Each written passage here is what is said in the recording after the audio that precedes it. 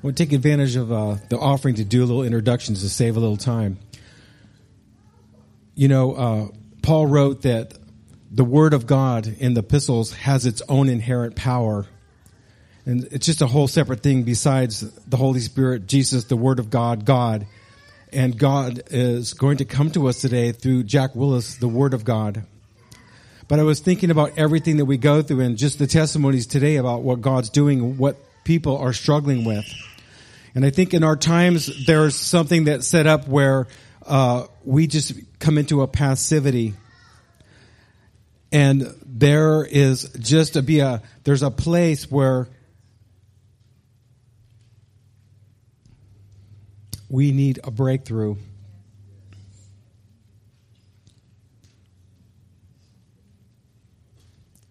There's a word, and it's left my mind right now. And it's desperation.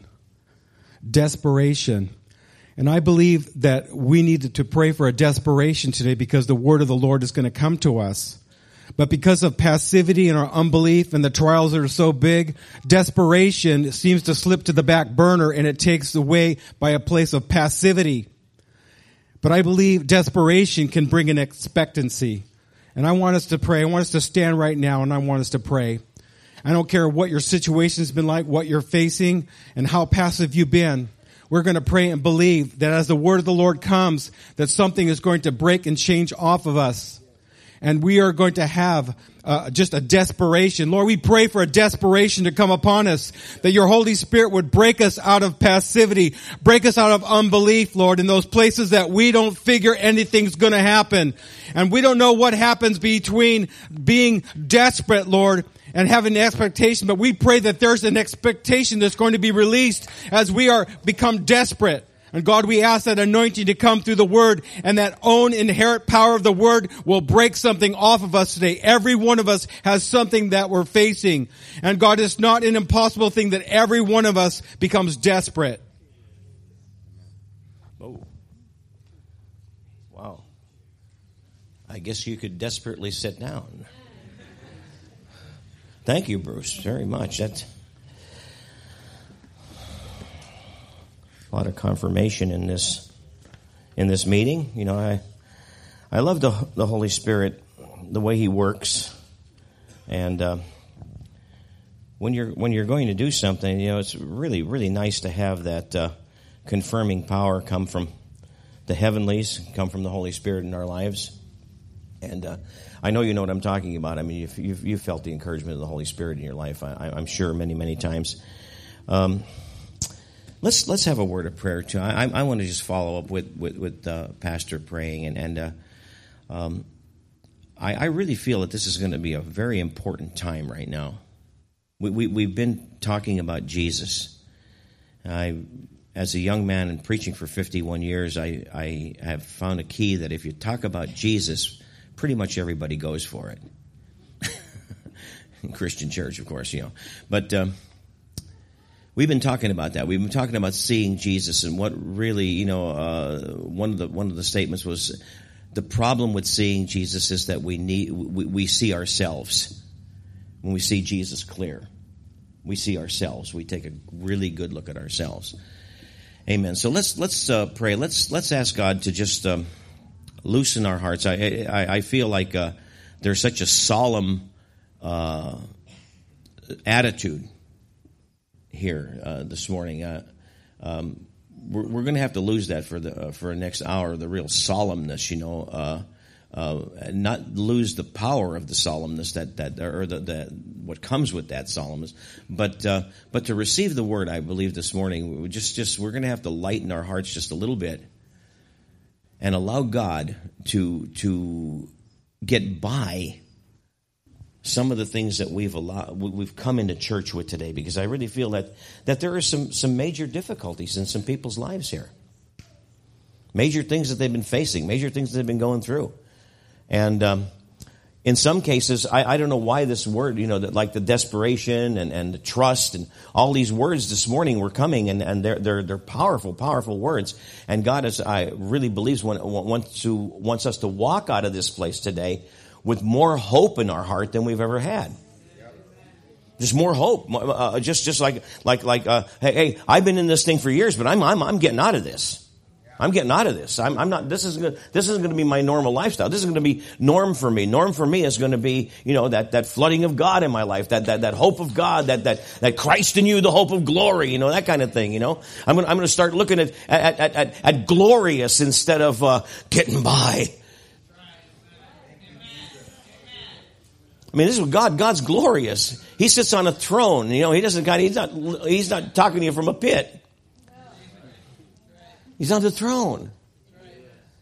And not only that, not only is he on the throne, he goes as far as to say in Ephesians, I made you to sit in heavenly places with Christ Jesus. So I'm really thinking that maybe he doesn't want us like at a level that we can keep ourselves at, because man, I can keep myself at a terrible level.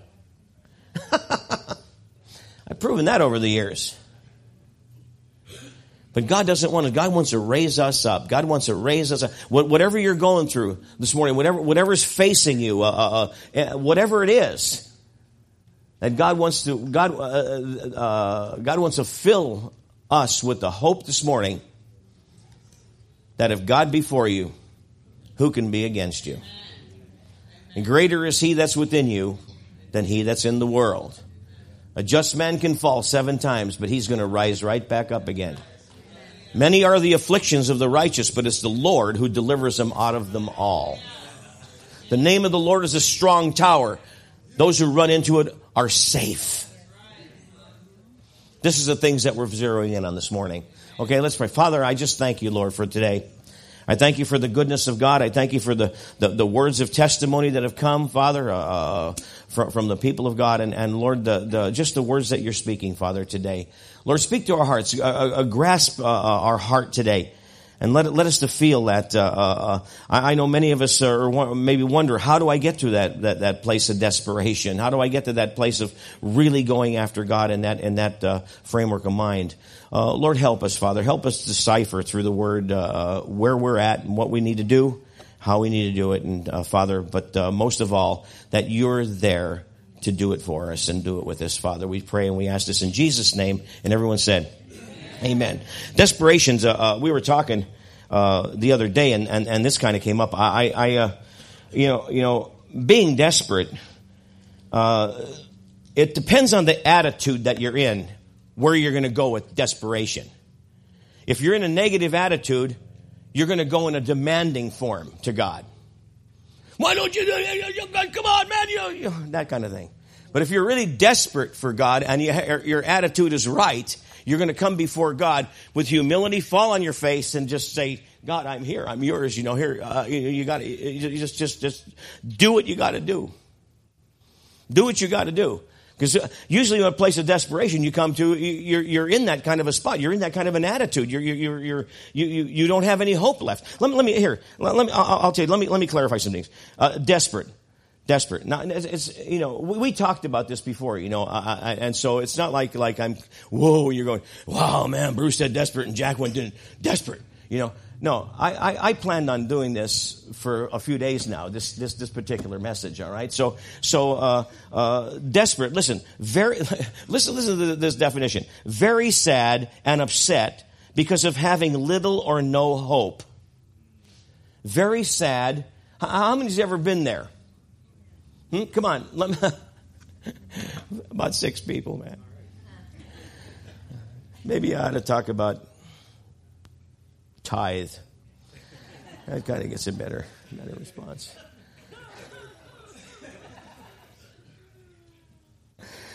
Let's look at all the scriptures in the New Testament that verify that tithe is what you're supposed to do. No. Because of very little hope in our heart. It's a feeling or showing of despair. Despair. That despair is loss of all hope and confidence. Did you ever lose confidence in yourself? People could drum the confidence right out of you. There are things that I do now in my life, in my older years, my old age, that in my younger years I wouldn't even think about doing. But now let me just use this term. I second guess a lot of things that I'm going to do. I second guess it. I stand there and I go into this mental gymnastic. Should I not? Should I not? When the Holy Spirit is going, pardon me, can I say something here? Maybe bring things to your remembrance, whatsoever the Lord has told you. Can I get in here? Can I get in here? But you see, sometimes we get so wrapped up in the hopelessness of the situation that, man, you can't see. And that's only right. You can't see. That's why there's scriptures in the Bible that says, even if you lose your faith, I'll remain faithful to you. Because he knows as human beings, man, we can get into a pit of despair that's pretty low. I've had good friends that have committed suicide. Maybe at that moment, if they would have just reached out and talked to somebody, I'm convinced, and several, if I could have just been there before they pulled the trigger, or before they took the pill, or before they used the rope, and just gave a word of encouragement or something that brought a flicker of hope, it would have changed the whole situation. Many of them be alive today, looking back at it and having a powerful testimony saying, man, this is how far I was gone. This is how far I was gone. Well, let me talk to you. Despair, we're either going to be demanding to God or really humbled by our situation and come before Him.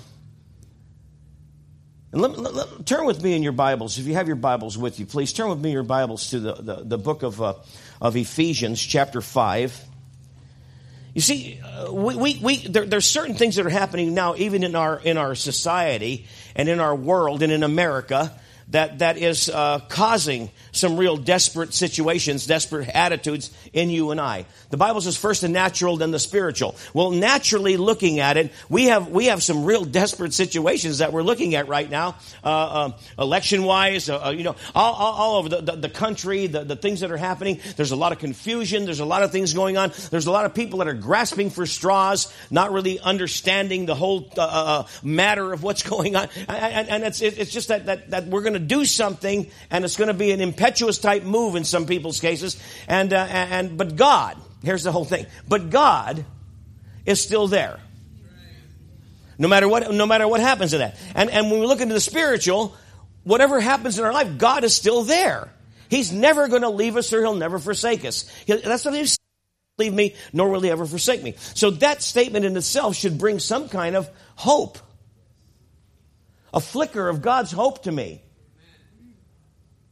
So let me read you something. See, we have a wake-up call, but I want to show you something. God's wake-up call. You know, I've stayed in hotels and stuff like that, and at times you put a wake-up call at the front desk, in a certain time in the morning, ring, ring, a call comes in, and now I didn't even talk to you. Usually, when I was younger, they say, hello, Mr. Willis, it's time to get up at 7 o'clock, or whatever, not like that, Now it's just, the thing rings, nobody says anything, but but that's the way it is,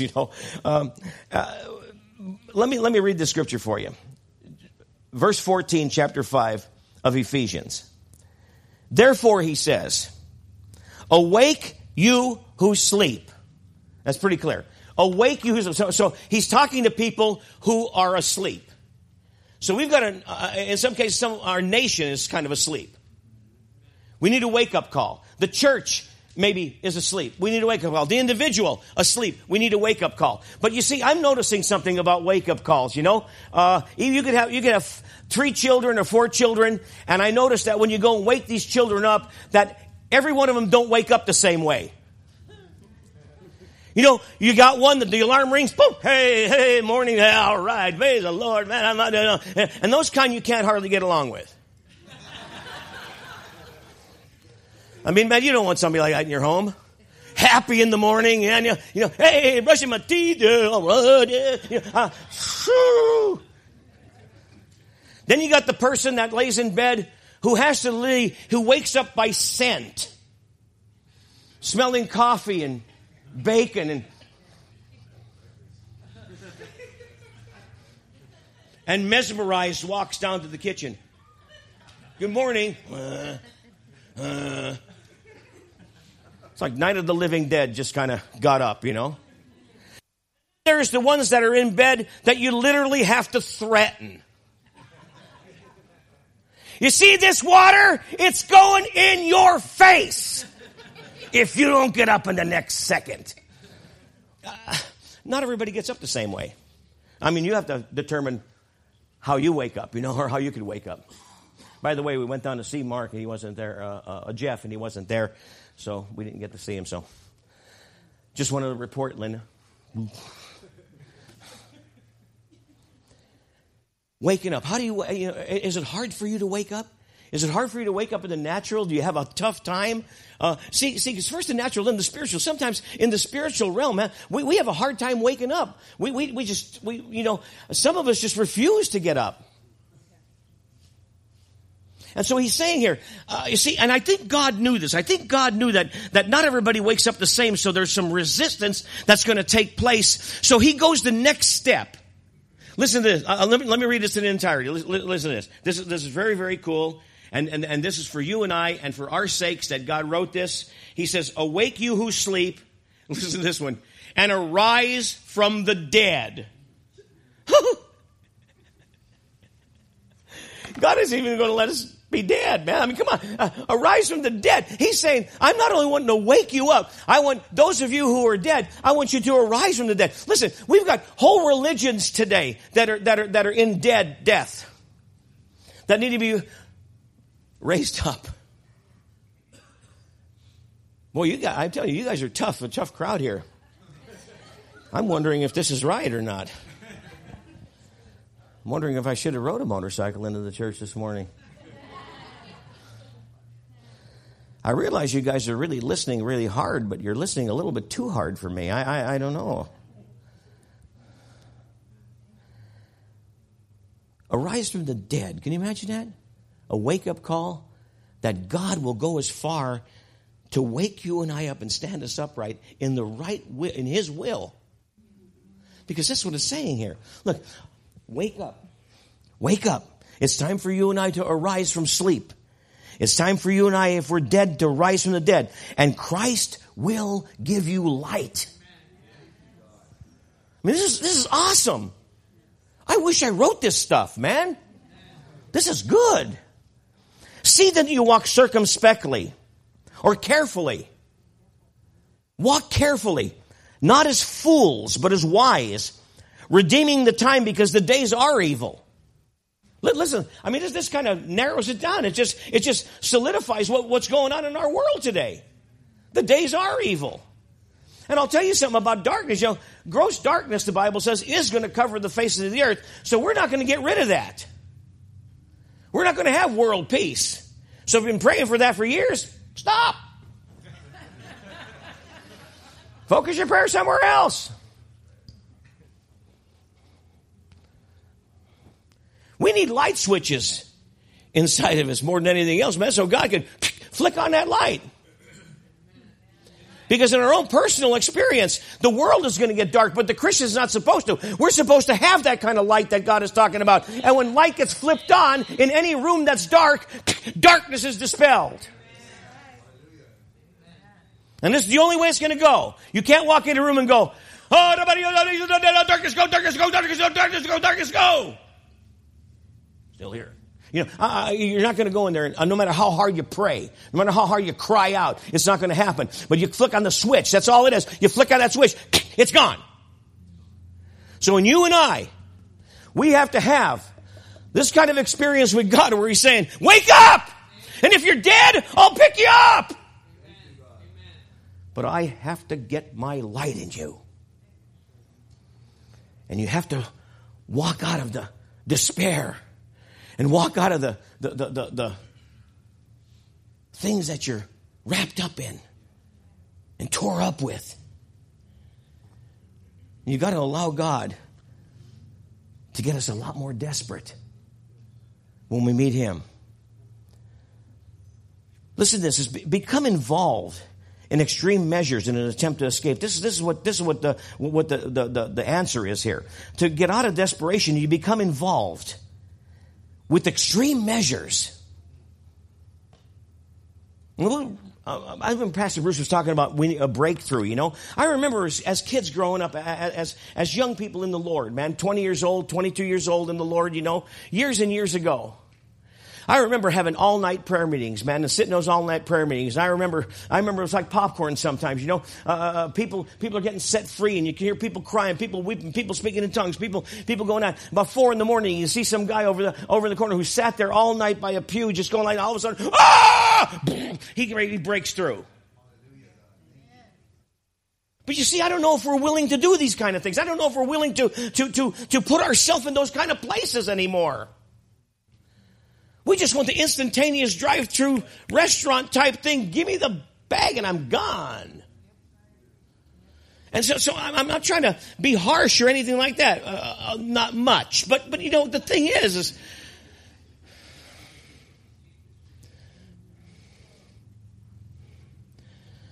it's serious. We're in serious times in our life right now. We're in serious times, not only in our country, but in our lifestyles. We're in serious trouble in some cases. And we need some desperate measures. We need some of these things that he's talking about. These attempts to escape need to be severe in some cases. Not just sit back and hope that it happens. Que sera, sera, whatever will be, will be. You know, I'll just let God happen. I'll just let it happen, you know.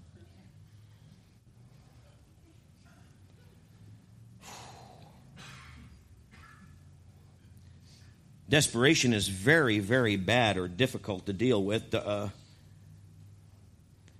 with all your strength and your energy and very little hope of succeeding. This is what desperation, where it brings you. You have very little hope, if any at all, of succeeding in where you're at. Maybe some people right here in this room right now have been locked up in certain types of sin for years. We've tried getting out. We looked at it now. We just go with it. God doesn't want that to happen to you and I. He doesn't want us to get into that kind of a situation where we're coming to church trying to worship, trying to make sense of anything, and try to give God the praise and the honor and the glory, and our whole life is filled with despair.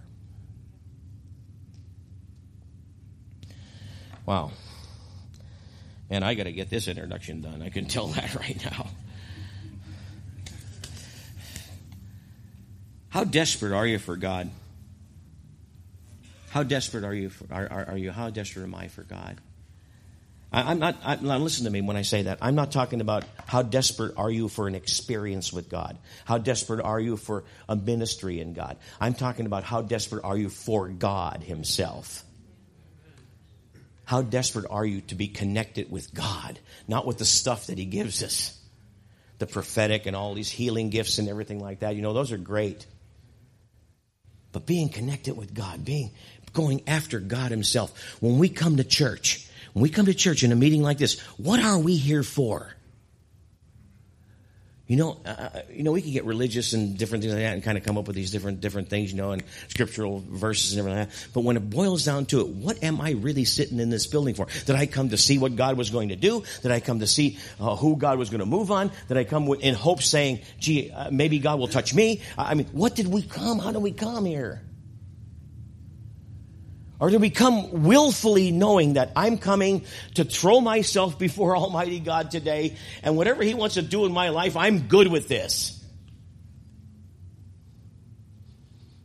Some of us could be wrapped up in the same thing, day after day and year after year after year, and coming in the same testimony. You say, how's it going, man? And they'll tell you the same thing they told you last year. It might even be a little bit more severe. We have to do something about this.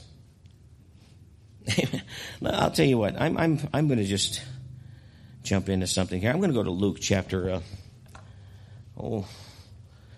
8. Luke chapter 8. I'm a storyteller when it comes right down to it, and I want to tell you a story here.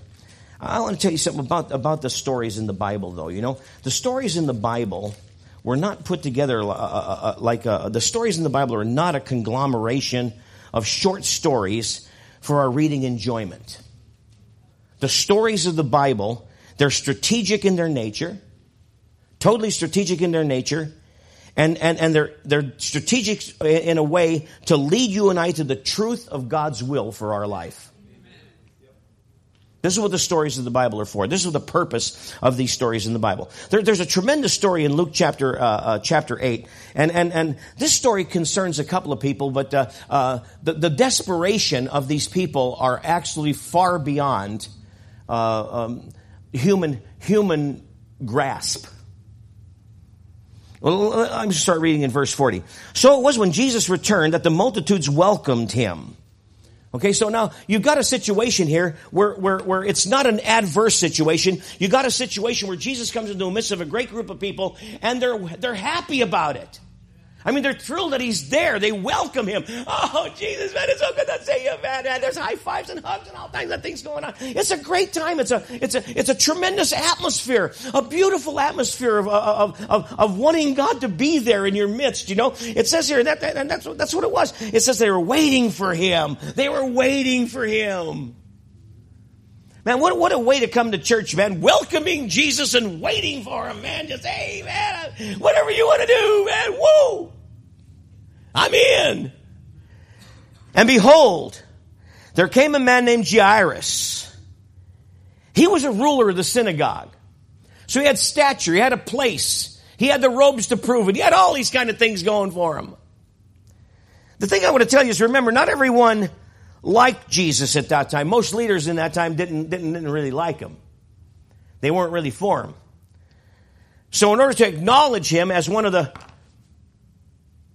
Pharisees or whoever you were, in order to acknowledge him, you're kind of going out on a limb here, ain't it? Because most of your buddies didn't really care for this guy. So you come in and you start saying good things about him. Like my high school principal. I never had a good experience with my high school principal because I never met the guy. But you know what? I had all my friends tell me he wasn't good. He was a bad, terrible person. You never want to go up in front of him. He's unfair. He wants to just hurt people. I don't even know why he's the principal of a school. Man, he should be in Stalag 13, man, with the whip.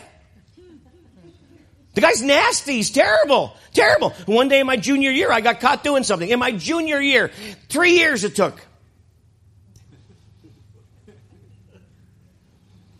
And I was called into the office, that loudspeaker system that cracks and crackles.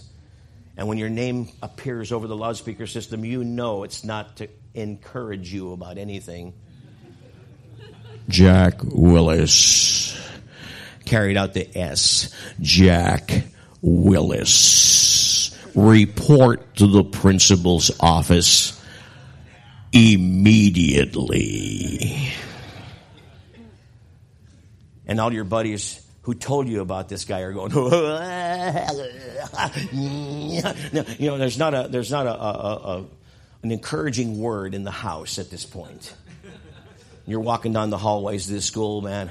I was about, 5'2" in high school and about a 28 waist. Can you imagine? And I'm walking down the halls to go to the principal's office, and there he is. I walk and open the door, and he says, I knock on the door first of all. Everything's magnified when you're in trouble.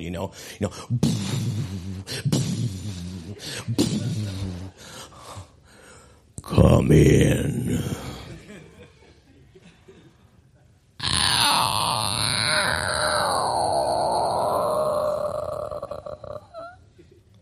No hiding. Can't sneak in. You're in trouble.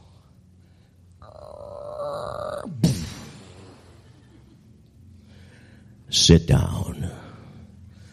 It's one of these armchairs, these arm things, And I'm honestly, I'm so short and so small. I'm like this. I already feel insignificant in this place, I didn't really need this, man,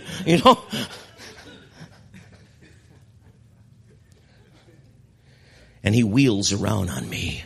He's looking out the window at the train tracks out there, knowing that the next train is coming. He's going to bite it off the track. huge head,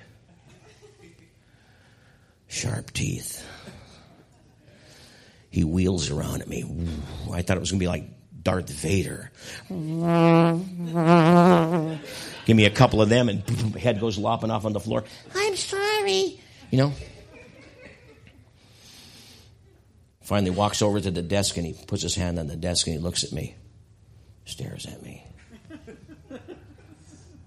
And then he does something that was totally terrible. I mean, I wish he would have hit me, Bruce.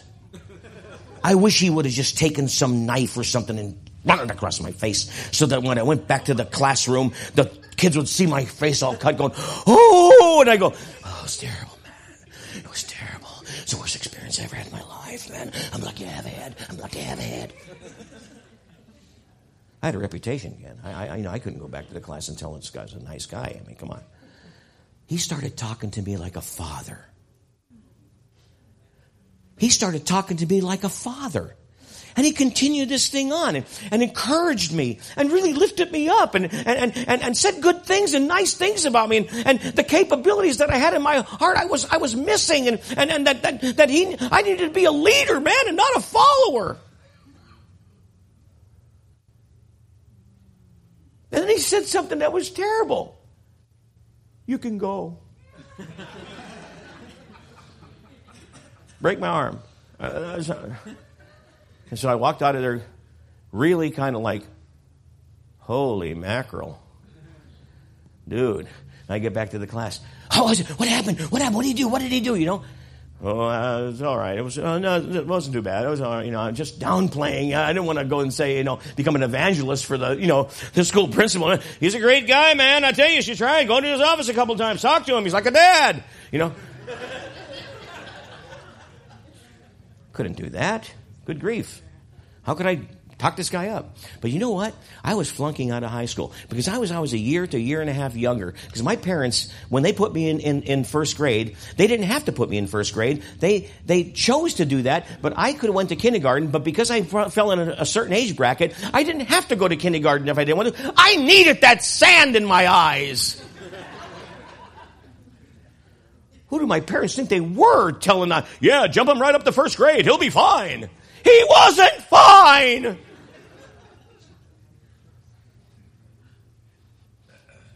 When I had the opportunity, my son David was in first grade, and he'd come home crying. He couldn't do the simplest problems. You know what we decided we're going to do? Keep him back a year. It's not an easy decision for your pride as a parent or anything else. And for him. We kept him back a year. It made all the difference in the world.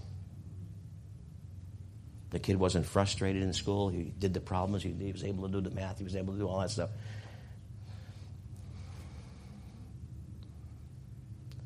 He's a journeyman in this trade right now. He's just really good kid. Didn't scar him. But I was always a year and a half younger than everybody else in the class, and I had a hard, very, very difficult time catching the concepts of what they were trying to teach. And I was failing. But when I came back for my senior year, that talk that I had with this man changed my whole perspective. That one little talk. And I was in trouble when he talked to me. I came back, started volunteering for plays and different things like that. That's totally out of my nature, doing this, and just volunteering for all these kind of different things and everything that night. I graduated high school. Not with honors, but far greater than I ever thought I would. Man, this kind of thing, God wants to do some things in our life that's so positive and so powerful. I didn't have too much hope at that time, even getting out of high school. I just didn't even.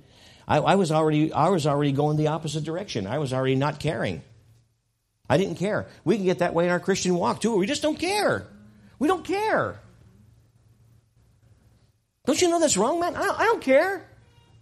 I don't see anything happen around me anyway. We get to a place where there's no hope. There's despair. We're kind of walking in this place where, man, we don't even want to be, but we walk there anyway. Jairus, he was a guy that nobody liked him. Like my high school principal, nobody liked Jesus.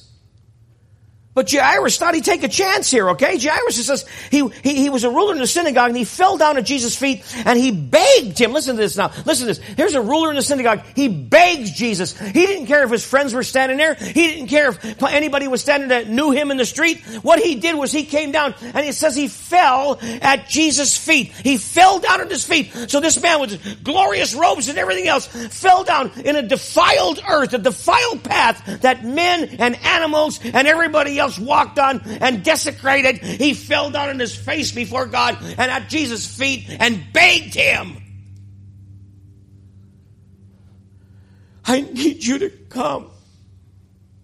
Why did he beg him like that? What drove this man to desperation? Because he had an only daughter. She was 12 years old in age, and she was dying. She was dying.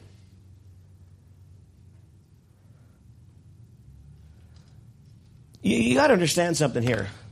The story didn't start there, okay? The story started when he was there in the house with his wife. And his daughter was laying in the bed taking death-rattled breaths. And he stood there looking at his wife, and his wife was crying, and she was just destroyed in her spirit and heart. And the man sat there not knowing what to do. This ruler who has the authority to say this and say that, had no power or anything to do anything. He couldn't do a thing. This was tough next because he had to say to his wife, he had heard somewhere about this guy Jesus, and he knew Ken, that Jesus was coming through town. He must have known that. He had to know that. He didn't just haphazardly run out, but he had to tell his wife. He had to say to his wife, who was sitting there with their dying child, I have to go now. Can you imagine what this is going to do to this lady? Can you imagine what she's hearing? He's bailing, man. This is the time when she needed him the most, and the daughter needed him the most, and he's taken off, man. He's taken off. This is desperation. It didn't make any difference. This was the last hope, man. There was nothing left after. There was nothing left but to watch her die in that bed. That's what's left. To hear my wife after it's all over saying, maybe we could have done something. Maybe there was something we could have done. Maybe we could have did more. We could have did more. I know we could have. And he tells her, honey, I got to go. And she goes, what? She says, I got to go. I have to go. There's a guy I need to see. I need to see if he'll come to the house. I need to see if he'll come. I got to do this. And I don't know, the wife, I know how it was when my wife was dying. The family was there. And me as a dad look up and go, hey kids, I got to go. I gotta go. There's a void of understanding here on the part of this woman. I mean, I can't understand her saying, yeah, you go do it. He leaves them and he goes and he falls in the face. It says here when he got there, he went and the multitudes thronged him. And the woman, he went in the multitude. Okay, now, I got to stop here for a second. He goes to Jesus. Enoch, he goes to Jesus. He throws himself on the ground. He cries out. He wallows. He's tears. He's a muddy face now. His hands are all dirty. His robe is dirty. Everything is dirty. And he gets up from the ground and tries to brush himself off maybe a little bit. And Jesus looks at him after he presents this case to Jesus. And he starts moving toward the house. He's saying, here's the hope coming back. The hope starts filling back into Jairus' life. His heart, he's going, oh God, oh please come. I live over here. You know, and Jesus is walking. His disciples, they're all coming. The crowd is looking, going, wow.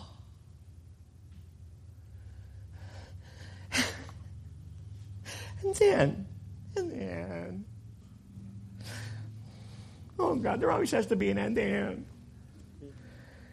Now a woman. See, both of these stories that are combined with each other, these stories that are told here are told in a framework of time that both of them are very critical in nature. Both of them need something right now. Jesus is moving to Jairus' house. And a woman with an issue of blood, having this issue of blood for 12 years, who spent all of her livelihood on physicians and could not was not healed, could not be healed. Nobody could find anything to do for her. It was hopeless. Go home and die. Came from behind and touched the border of Jesus' garment. And immediately her flow of blood stopped.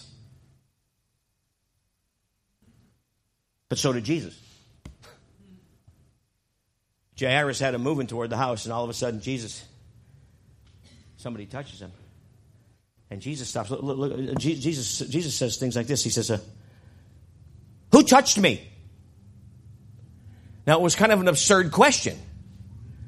Because everybody was touching him. They were thronging him. That means they were all in one spot. They were, touching him here and there. And, somebody was, reaching over the crowd trying to just touch his shoulder or whatever. His disciples looked at him and maybe said, who touched you, Master? We're trying to keep people off of you right now. They're just, this little kid has been hanging on your leg since 5th Street, man. The lady with the purse, I don't know what she's trying to do. Who touched you? Somebody touched me, for I perceive power going out of me. See, there was a different kind of a touch here, okay? You got two different things here, okay? There's two different things. I'm just share this with you really quick, and in another 20 minutes we'll be back right on track. There's two different things listed here. One of them, listen, they had a crowd that thronged him, and then he had a lady who touched him. So you got two different aspects here, touchers and throngers. Now we got to figure out who we are here. See, a thronger is not a bad person. Brian, they're not bad people. They're just like, throngers are people who really, listen, I'll tell you, here's some of the characteristics of touching and thronging. A thronger wants to see a miracle, a sign, and a wonder. A toucher becomes a miracle, a sign, and a wonder. A thronger will sometime be part of the crowd, at least in the vicinity where Jesus is, like the church. They'll be part of the crowd. Hallelujah and everything else. However, a toucher will do whatever it takes to get to Jesus. They're the ones who go up to the altar before the message is over. A thronger will sometimes touch or accidentally even sometimes bump into the Lord now and then. Boy, God really touched me that meeting, man. Whoa! Shut up! Really took. Bump into him. See, but a toucher will be deliberate in their attempts to grab a hold of him. A thronger will many times deny the Lord because of their lifestyle. They'll deny the Lord because of their lifestyle. But a toucher will become a living testimony of God's grace and power. A thronger will have, most of the time, will have a third person testimony. You should come to our church, man. I want to invite you to come to our church. You see what he's doing. He is touching so many people right now. I'm telling you, you should hear the messages that our pastor's preaching. You should, it's all this, that, and the other. But a toucher will be a first person testimony. You need to come to our church, man. Look what God has done in my life, man. They're a first part testimony. A toucher will be a spectator or a fan of worship.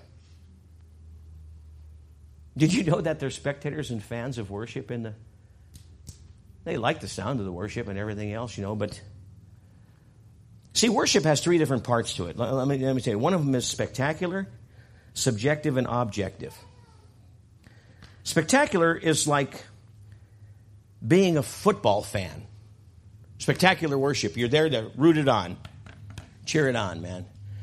Can you imagine the quarterback of your favorite team? You finally get tickets to go. You got really good seats, I don't know what your team is, but whatever your team is, and they're up, and the quarterback's down, and he calls the play, and pretty soon he takes the snap of the ball, and he's going back to throw the ball, and you got these linebackers on the other team, and they're beat. They wear headsets that says, "Get the guy with the ball. Get the guy with the ball." That keeps going over in there. And so they're after the ball. They don't care who else is there. They're after the guy with the ball. Norm, Jude, I'm going to use you guys for, because I love you, man. Norm and Jude, we've known each other for 42 years. I've embarrassed them more than once in family camps and stuff, so we'll do this again. The quarterback takes a snap, and he looks downfield, and there's guys that are open downfield on his team. And the linebackers are coming, "Get the guy with the ball." And instead of going downfield, he looks up in the stands, and he sees Norm up there. Whoa, man. And he pitches that ball to Norm, man. And Norm is looking, and the crowd, nobody can believe it. This ball is coming to him. And Norm catches the ball, and the linebackers, "Get the guy with the ball." And they're coming up after this guy. Norm looks, he's got a choice now. Oh, I either do what I'm supposed to do with this ball, go for the touchdown, or here, Judy, lateral. In church, God's Holy Spirit wants to throw the ball to you or I, man. And we're sitting back there, man, trying to pass it off to somebody else. He wants to use you. He wants to use me.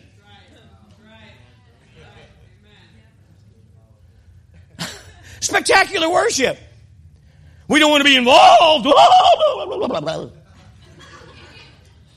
I'll lift my hands.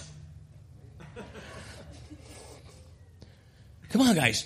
There's also not only spectacular worship, there's subjective worship. What's in it for me? I'm going to go to church, man. I hope God has something for me. Then what we carry in the church is we don't carry in a pleasing God attitude, Dory. We carry in an appeasing God attitude. Hey, I'm here, man. What are you going to do? Hallelujah. Praise you, Jesus. I love you, man. Ooh, what is that?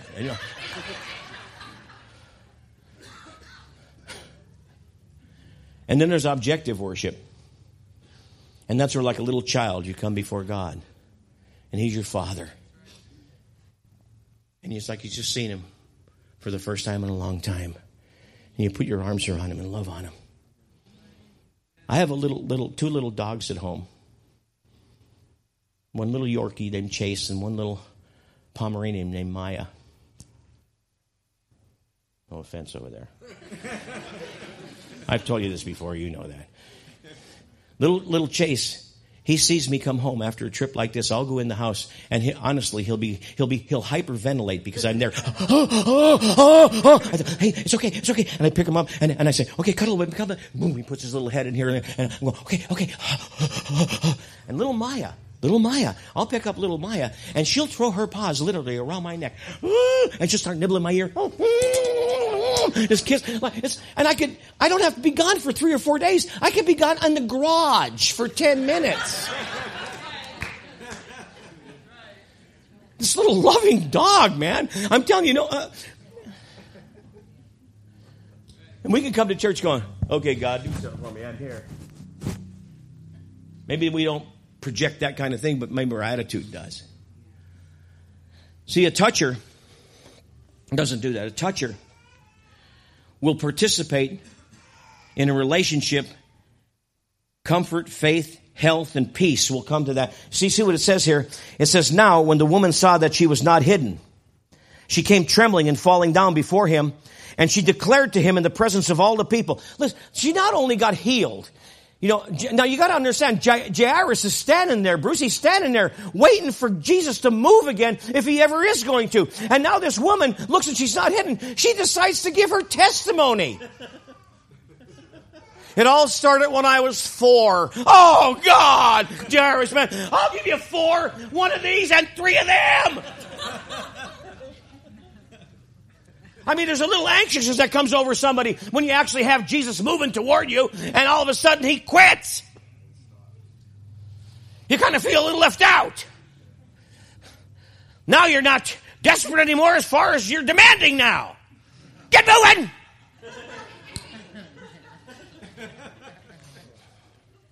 I'm going to kill you. I'm going to put you back on the ground again. Oh, man, all kinds of attitudes. They all start coming. When you see, we got to understand that Jesus knows this. The woman gives her testimony, and Jesus says, he goes, daughter, be of good cheer. Your faith has made you well. Go in peace. And Jairus is standing there going, man, okay. And while he was still speaking, someone came to the ruler of the synagogue's house saying, your daughter is dead. Don't trouble the teacher anymore. We can't even imagine right now how this guy must. He probably can't even stand. Looks at Jesus in disappointment, despair. Why did you stop? How could you do that? You knew what I was going through. You knew. And look at this. My girl is dead. And she's fine. At least somebody made out on this, huh? I think I'm going to go home right now and face my wife. If I still have a wife. Here for the rest of my life, how I've really goofed up. Thank you. Jesus overhears the guy telling Jairus that his wife or his daughter's dead. He answers and says, don't be afraid. Listen to this. He answers Jairus and he says, don't be afraid, man. Only believe. And she will be made well. Listen, we're talking about being made well from a serious case of dead. Okay, she didn't have a headache or kind of a sick migraine or something that, she was in bed and gonna, perhaps it'd leave in a few days. No. She was dead. And it was obvious she was dead. And Jesus looks at it in a whole different way. He didn't forget Jairus. He didn't forget what was going on. He didn't forget you and I. He came into the house and he permitted no one to go in except Peter, James, and John, and the father and the mother of the girl, and now all wept and mourned for this little girl. But he said, listen, he seems to have a whole different thought pattern than you and I, which kind of the Bible, I think, even says something about that. Our thoughts aren't his thoughts, and his ways aren't our ways, saith the Lord. Don't weep, he says. It's not a time to weep. You guys need to be happy. Well, what? She's not dead. She's just sleeping. I mean, was he trying to play tricks on them now? It wasn't bad enough he stopped walking to the house and she died. Now he's got to tell them that she's just sleeping? What kind of a God is this? It's a God who has your and my life in control and knows it.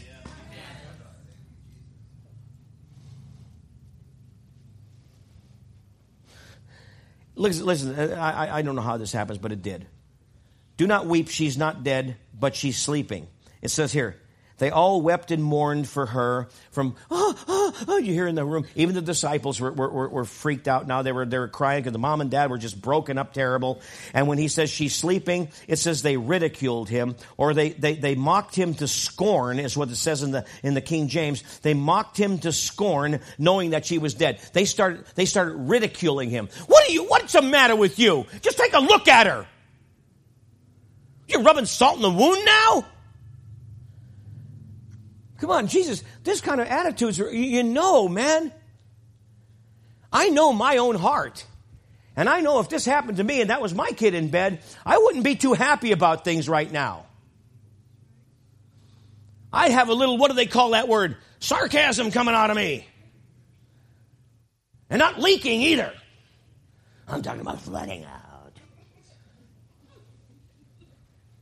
I wouldn't care if it was Jesus or who it was. My kid's dead. And now you're trying to tell me that's not true. What's the matter with you? They ridiculed him, knowing that she was dead. It was obvious, knowing she was dead. But he put them all outside. He says, I'd like to have every one of you guys just kind of go now. He put them all outside. And then Jesus took the girl by her little hand. He took that little hand in his hand.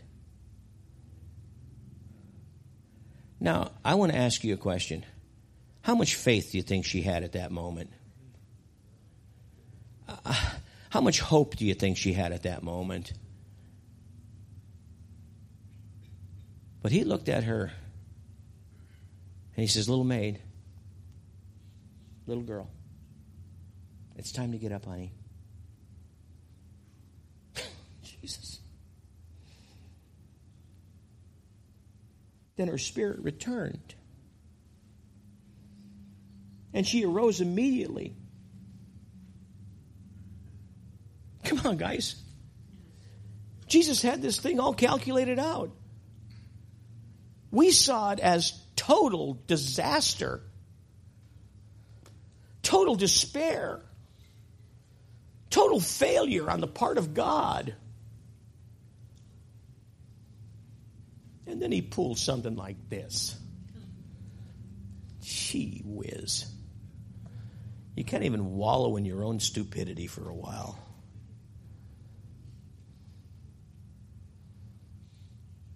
The parents came in. Ken, they looked at him. They looked at Jesus. They looked at the little girl who was back alive again. And it says they were astounded. Listen. No. They were totally astounded. She arose immediately. What is the first thing that Jesus said to them? He looks at them and he looks at the little girl. And here's what he says to her. Here's what he says to the parents. You need to give her something to eat. You know the spiritual emphasis of this is? We got dead religions and dead people all outside the walls of this church. And when they come alive because of Jesus coming into their life, somebody has to be around to feed them. That's the first thing. That's the first thing. That's where the church comes in. That's where you and I come in as a church, man. We got to be there saying, man, we got the food, man. We're going to do it. And that mom and dad looked at Jesus. They looked at each other. They were totally astounded. I mean, this was a win-win day on two desperate, impossible, hurtful, despair-filled situations. There was no way to get out of this in a natural way. It had to be Almighty God. Her parents were astonished. But he charged them to tell no one what had happened there. Now you read your own thoughts into that.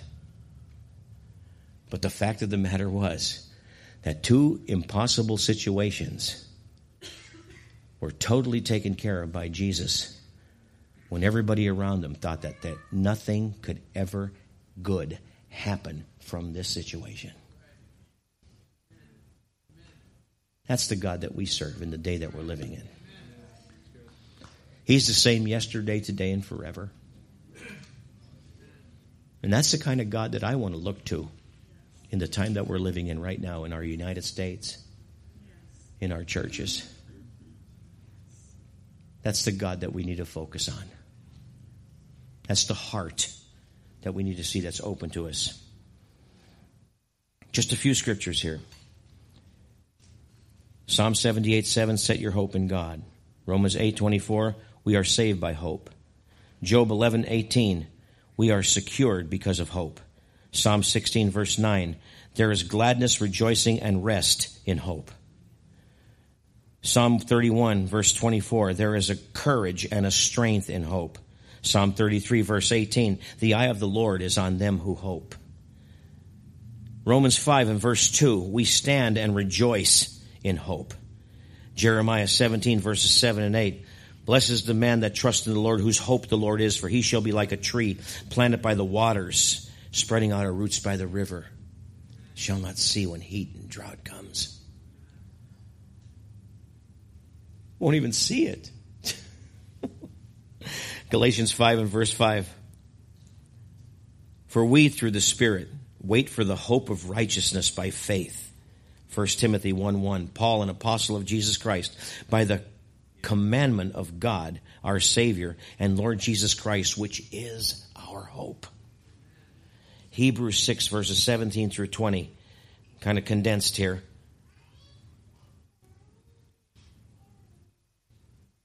To lay hold of the hope that's set before us. This hope we have as an anchor of our soul, both sure and steadfast. My soulish area, which is my thoughts and emotions and everything, that needs to be anchored, man. Because my thoughts, and you start a good presidential campaign speech with me, and we're going to go somewhere. It might not be edifying sometimes, because our minds take over. We've got to have a steadfastness, a strength and hope that brings that into bay, holds it back from harming and hurting people. Amen? Will you guys stand with me, please? I'm finished here. I said enough, maybe more than enough. Could we focus on the Lord? I want, in the time that we're living in, I'll tell you what I'd like to do. I'd like to do this, okay? I'd like to invite everybody in this room to come to the altar. I'm going to cut this down so we're not like, hey, well, those of you that have this and this is. No, I think that everybody here in this room needs to be refreshed with a degree of hope in our hearts. Whether it's something you're going through personally, or whether it's the time we're living in America, or whatever it is. But I want to invite you to come. Would you come, please? Would you just come? Just come to the altar. Just come on down. Spend some time. You can't find it. Just go up on the platform if you need to do that. So, kneel down at the front chairs over here if you have to do that. But just come up and for a few moments. For a few moments, let's just spend some time before God. Just a few moments. We're not going to be here for hours or anything like that unless you want to be. You're free to do that if you want to. Let's just pray. Let's take bring ourselves before the Lord. Okay, can we do that? We'll bring ourselves before the Lord. Come on, guys. Just come. Find a place. Just kneel down somewhere. You know, anywhere, the chairs, whatever. Just find a place to kneel down. If you have a hard time kneeling, just sit down in a chair somewhere. Sit down someplace. That's fine. No problem. Amen. Now, I want to tell you, Jesus hears your and my cry. Jesus hears your and my cry. And we're up at the altar for specific reasons. I called you down. But we're not embarrassing anybody by saying, hey, this might be in your life or this might be in your life. I know we dealt with anger issues on Thursday. We dealt with those kind of things and a lot of that. But maybe you weren't here on Thursday or something. You have something like that in your life and you're saying, man, this thing is destroying me. It's destroying me. And I really need to allow God. I really need to allow God to minister to my heart right now. I need a breakthrough in some areas. Maybe you're having trouble with the things that are happening in America right now, which so many people are. But so many people don't have this kind of opportunity to vent it to someone who really cares. They're on their own. They're facing these things on their own. We don't have to do that because we have a God who's for us. And if God is for us, then who can be against us? We have a God that loves us. We have a God that's concerned, just like the woman that came with the issue of blood. She had a legitimate situation going on. Stopped Jesus from moving towards somebody else. It looked like that in the natural, and you can say, how could Jesus even think about doing something like that? But man, I'll tell you, he had everything in control, just like he does now. He's the same yesterday, today, and forever. There's no variableness or shadow of turning in God.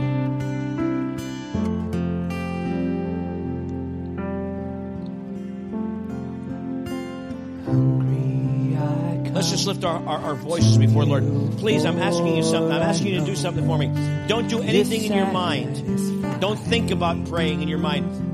Speak it out. Speak it out to God. If there's some kind of issue that you have, you don't have to yell it so anybody hears you. When I'm just saying, God, I have trouble with anger, man. I really do. And I have trouble. I can see what it's doing. I can see what it's doing. Maybe there's some other issues, some other deep-seated issues that you have. That you're saying, God, I've put this before you for years. Today's the day. Today's the day you can walk out. Today's the day you can say, hey, listen, I'm going to be a Jairus today. I'm going to be the woman with the issue of blood today. I'm going to be that. I'm going to walk out of here, and I'm not going to have that problem. I'm really not. I may slip and fall here and there, but man, I'm just going to come right back again, and I'm going to allow God to take hold again, because He doesn't fail. When Peter was on the water with Jesus, he saw the wind and the waves, and he began to sink. You notice that he didn't sink Jesus because his faith went bad. No, Jesus still stood there, just like He's standing for you and I right now. We could be sinking. We could be going down for the third time. We could be going down saying we have no hope, we have no strength left, we have no breath left to give into this situation. But He's saying, hey, I do. I do. Father, you hear the voices of your people. You hear the cry of the hearts of your people, oh God. Lord, these are your people. These are your servants. These are the sheep of your pasture, oh God. And I'm praying right now that for marriages, for children, oh God, for things that have put us into a place maybe in our lives that we're in despair, oh God. We've gone down these roads time and time again. I like what Brother Ken said. He's on the highway, going down this tremendous highway that he built for himself, and then all of a sudden that highway is not in existence anymore, but he's going down this side road that's unfamiliar to him. But you're leading him, God. That's the whole purpose of that testimony. You're leading us. Even if we're in unfamiliar territory, oh God, you're there. The scripture goes as far as to say, I could make my bed in hell, or I can have wings and fly up into the heavens. You're there. You're there. God, minister to our hearts today. Let us to walk out of here different men and women. We praise you, Lord. Let us to walk out of here different men and women. Oh Lord, we praise you. Let us to have that attitude that Jairus had, high, Lord. and the woman with the issue of blood had after name, it was my all God. over with, oh God. After you moved in their life. Let us walk out of here with a fresh hope. A fresh hope, oh God. A hope that God is with me all the time. God is with me all the time. We praise you, Lord. We praise you, Lord. Thank you, Jesus.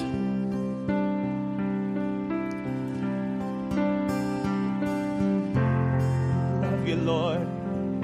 We will trust. If you don't know what to pray for, if you're having a God. hard time even getting some words out in English, speak in tongues. Let the Lord speak through you. He knows the innermost wants and beings in your innermost being.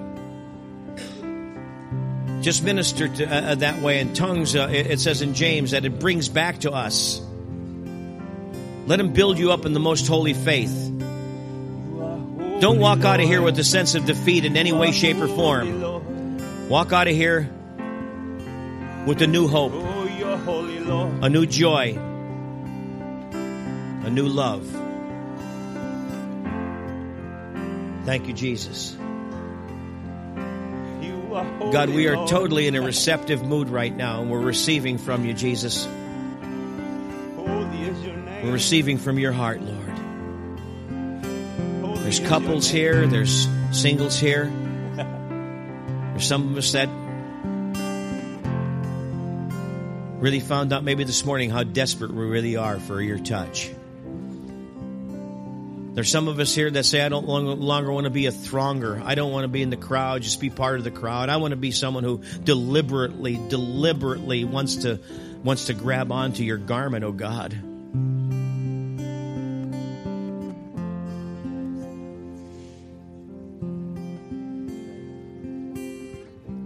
Who touched me?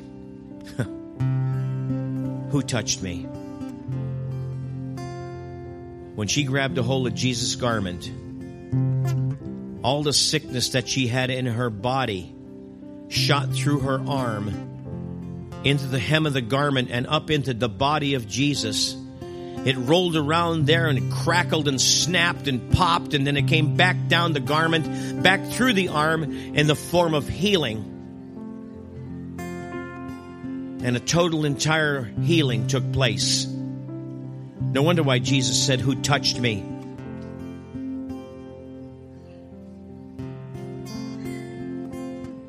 Amen, Father.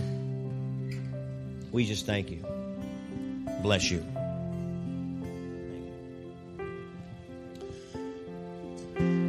Before everyone leaves,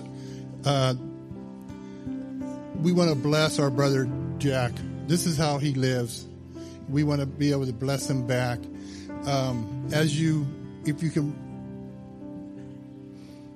give him an offering, I'm going to have the ushers at the back door. If you can just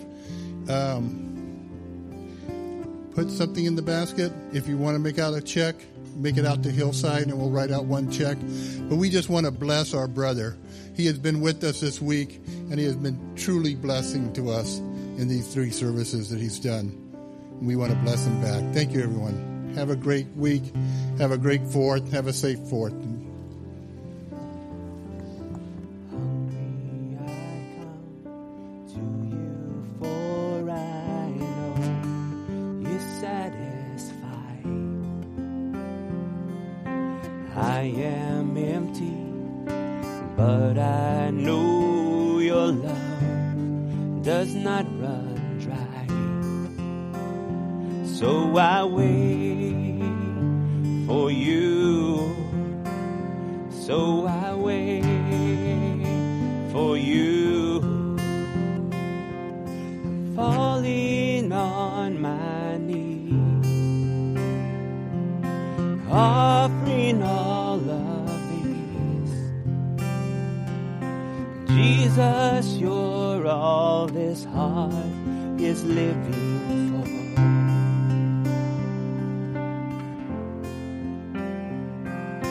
Falling on my knees, offering all of these.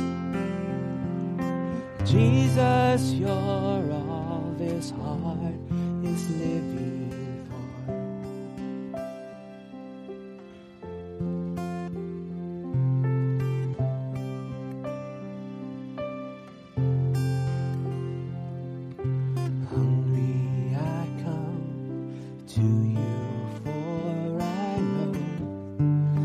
Satisfied. I am empty, but I know your love does not run dry. So I wait for you. So I wait for you. I'm falling on my knees, offering all of these. Jesus, you're all this heart who is living for.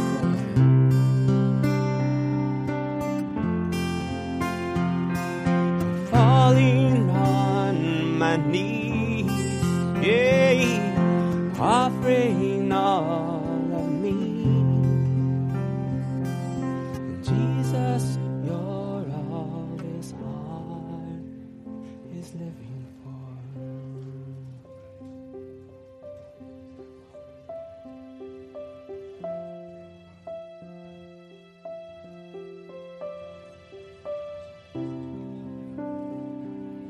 Thank you.